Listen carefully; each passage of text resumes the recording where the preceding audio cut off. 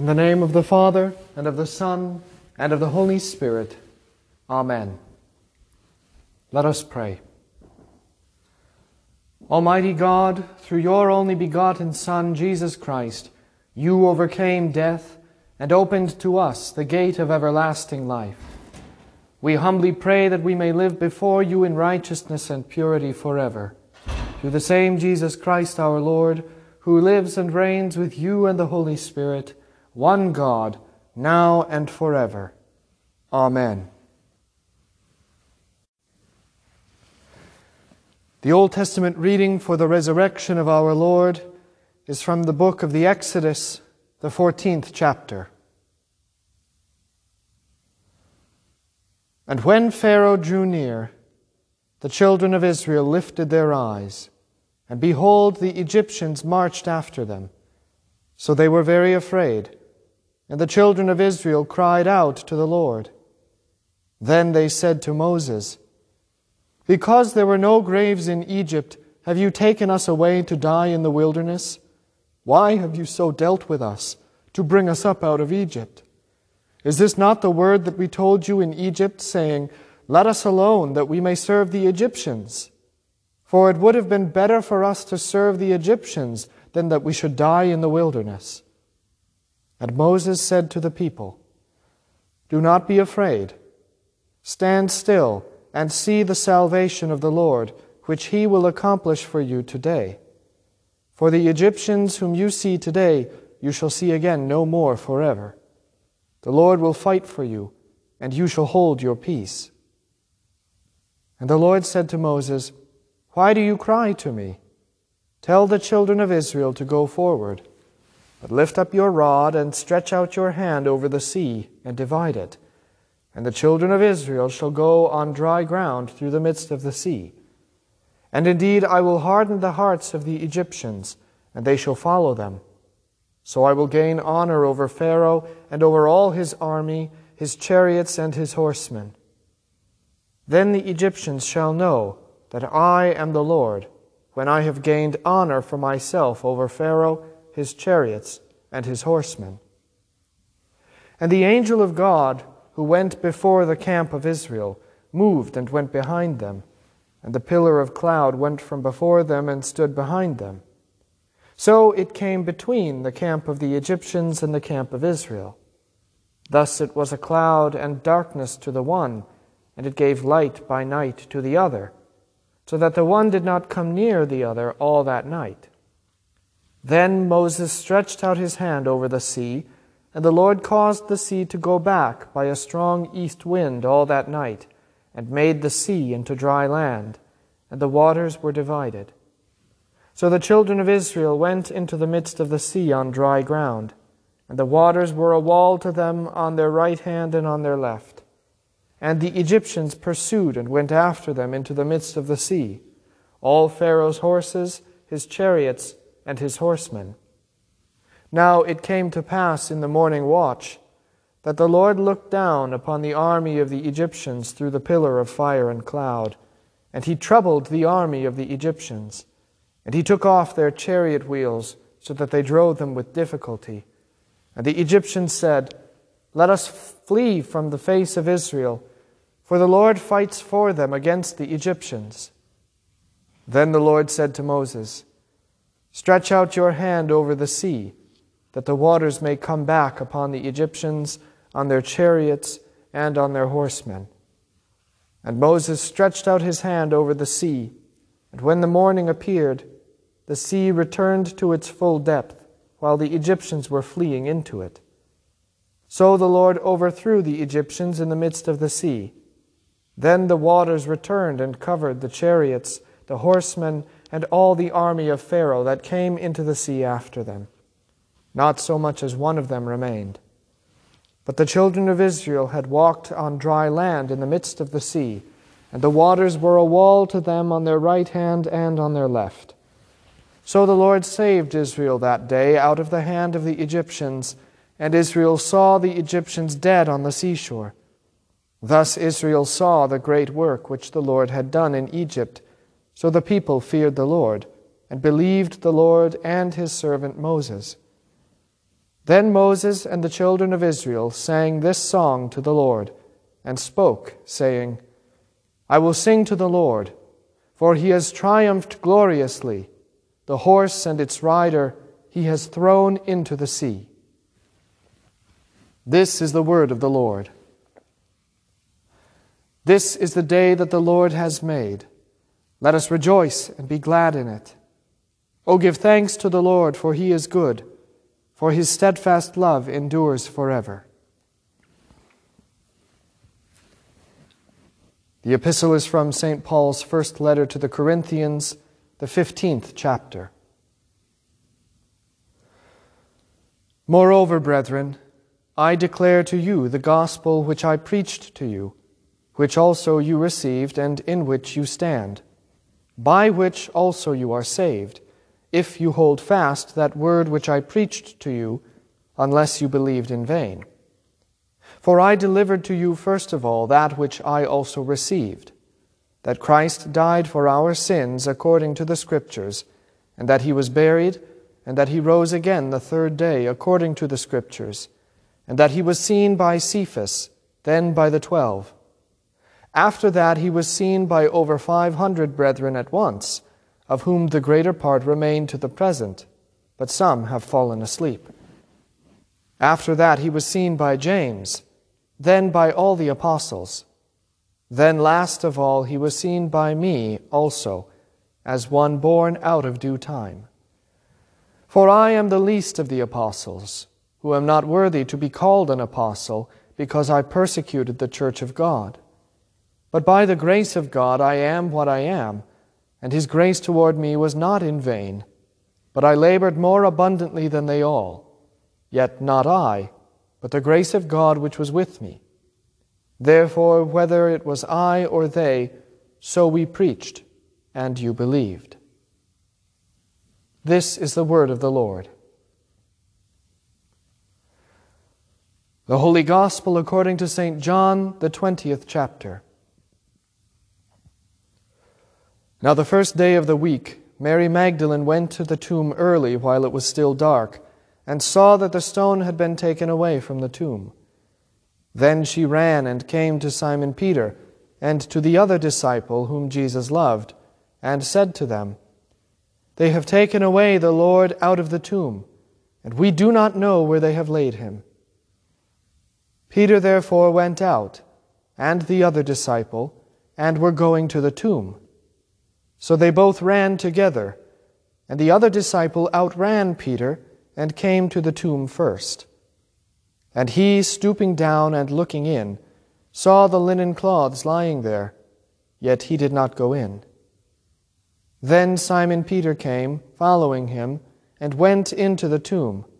And he saw the linen cloths lying there, and the handkerchief that had been around his head, not lying with the linen cloths, but folded together in a place by itself. Then the other disciple who came to the tomb first went in also. And he saw and believed. For as yet they did not know the Scripture, that he must rise again from the dead. Then the disciples went away again to their own homes. But Mary stood outside by the tomb weeping.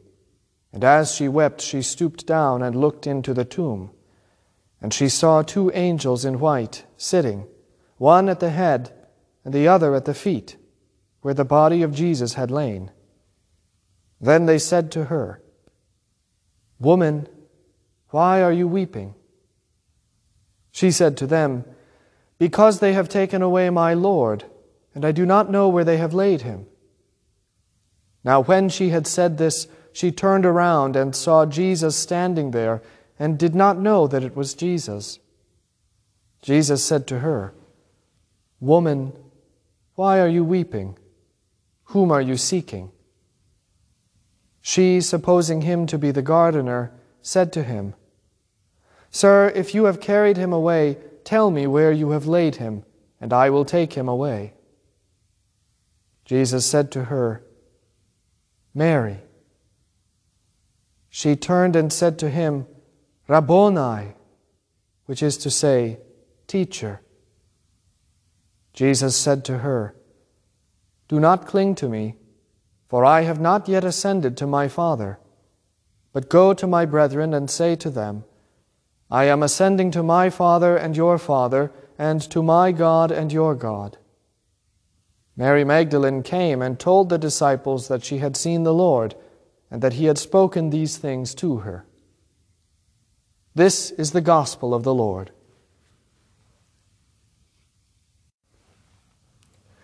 In the name of the Father, and of the Son, and of the Holy Spirit. Amen.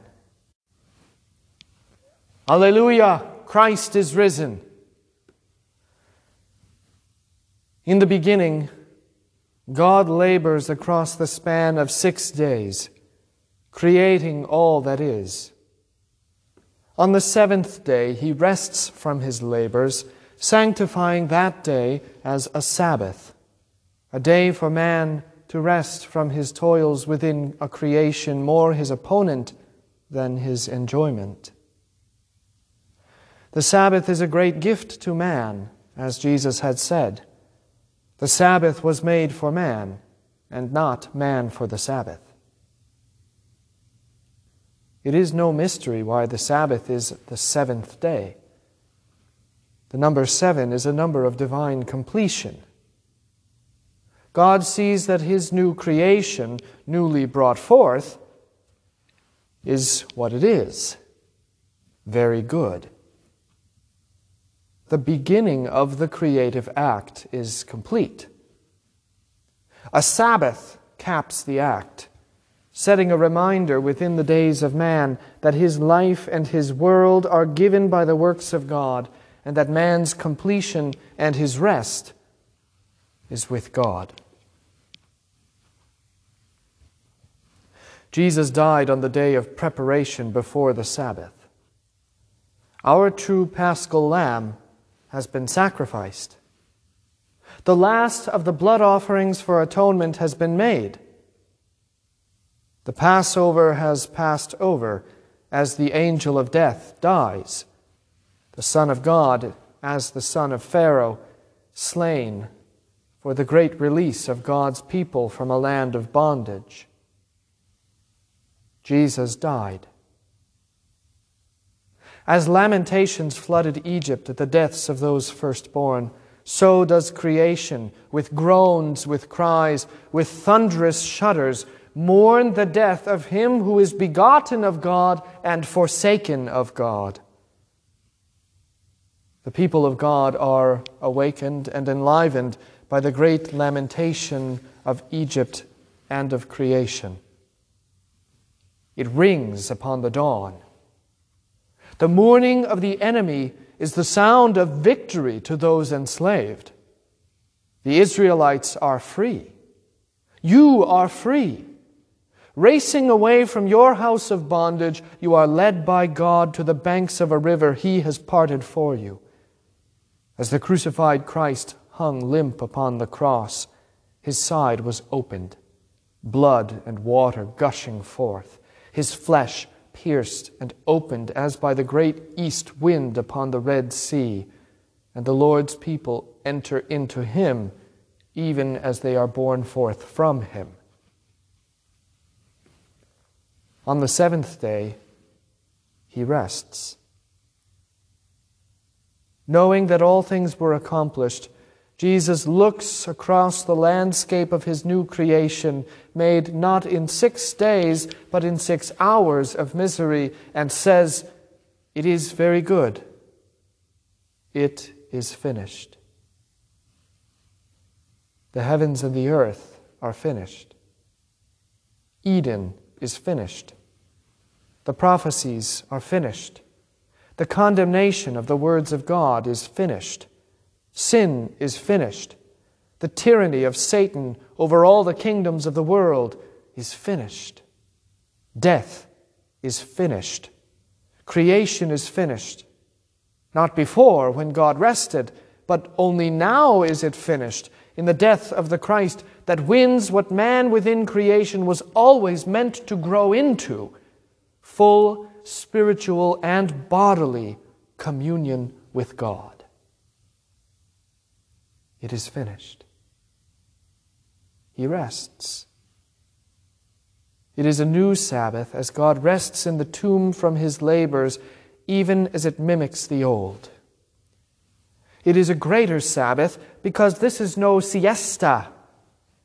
God neither slumbers nor sleeps, even when he dies. He rests. Yet this Sabbath was made for man, not man for the Sabbath. God rests, but not for himself. Jesus rests in newly hewn stone, tucked in with linens and spices, so that you may rest. He does not rest for himself, he rests for you. Likewise, he is not raised for himself, he is raised for you. New creation is finished. Reformation is finished. Salvation is finished. God rests from his labors, but on the third day he takes up new labors. On the third day, Christ kicks off the linen trappings, shakes off the dust of the spices, and steps out of the tomb, breaking the blasphemous seal of death as he rids himself of the cramped tomb and the stone blockade. The God who helped open up the waters of the Red Sea, the God who opened up the side of God, is the God who holds open the tomb, not just for himself, but for all who enter into that dark, damp place. It is the third day, the day of resurrection, the day man is vomited up upon the shores of paradise from within the great Leviathan of the world. It is the day after the Sabbath. God is not resting anymore. God is active. God is at work. God is living. Jesus leaves the tomb. Jesus leaves the place of death behind forever. That is the place of darkness, the place upon which God's eyes do not gaze because he has turned his back to it. But see what he has left behind. Then Simon Peter came, following him, and went into the tomb. And he saw the linen cloths lying there, and the handkerchief that had been around his head, not lying with the linen cloths, but folded together in a place by itself. Where are the clothes of death? Where are the linen chains and fetters? Where are the coverings of man? They are left behind. They are things of death and shame. They have no place in the world of the third day. They are the trappings of the past, of the old kingdom and of the former regime. This is the day after the Sabbath. This is the first day of the week, the first day of new life in the new garden, an unthinkable paradise, won in an unthinkable death, and confirmed in an unthinkable miracle. Still, the first day is not as it seems. This is the day after the Sabbath. It is the third day. It is the first day of the week, but it is not day one. As Christ has broken death, so too has he broken time. Though it is the first day of the week, it is not really. This is another unthinkable. Today is the 8th day. The third day is the 8th day. It is the day of newness, of new life, of new creation, of a new kingdom, of a new reality, of a new freedom. The 8th day is the first day and the last day. The first day of newness and the last day you will ever know, because it is eternal.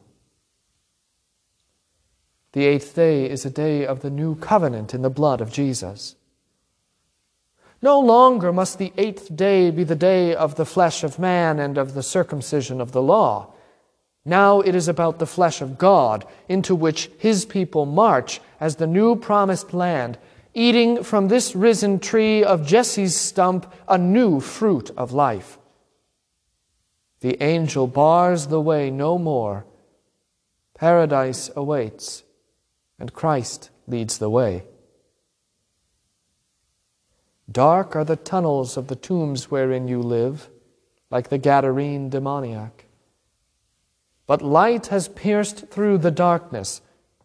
The darkness cannot comprehend or overpower it. And now this light leads you out of the tomb and into the new day. He is your heavenly Orpheus, leading you up out of the pit of Sheol. He has not abandoned you. He remembers Lot's wife, so he does not look back. Neither does he lose you at the mouth of the tomb. He leads you all the way to life by his glorious resurrection from the dead. No more napping for you little children. No more slumbers. Kick off the blankets of earth. Awake, you sleepers, and rise, for your Lord has gone before you to bring forth the everlasting morn. He is the radiance of the Father, a light no sun may ever hope to match. He is the dawn of the 8th day, and on the 3rd day, the day after the Sabbath, the day after rest, the day of life and living, in the new and perfected creation in the resurrection. Amen. Alleluia, Christ is risen.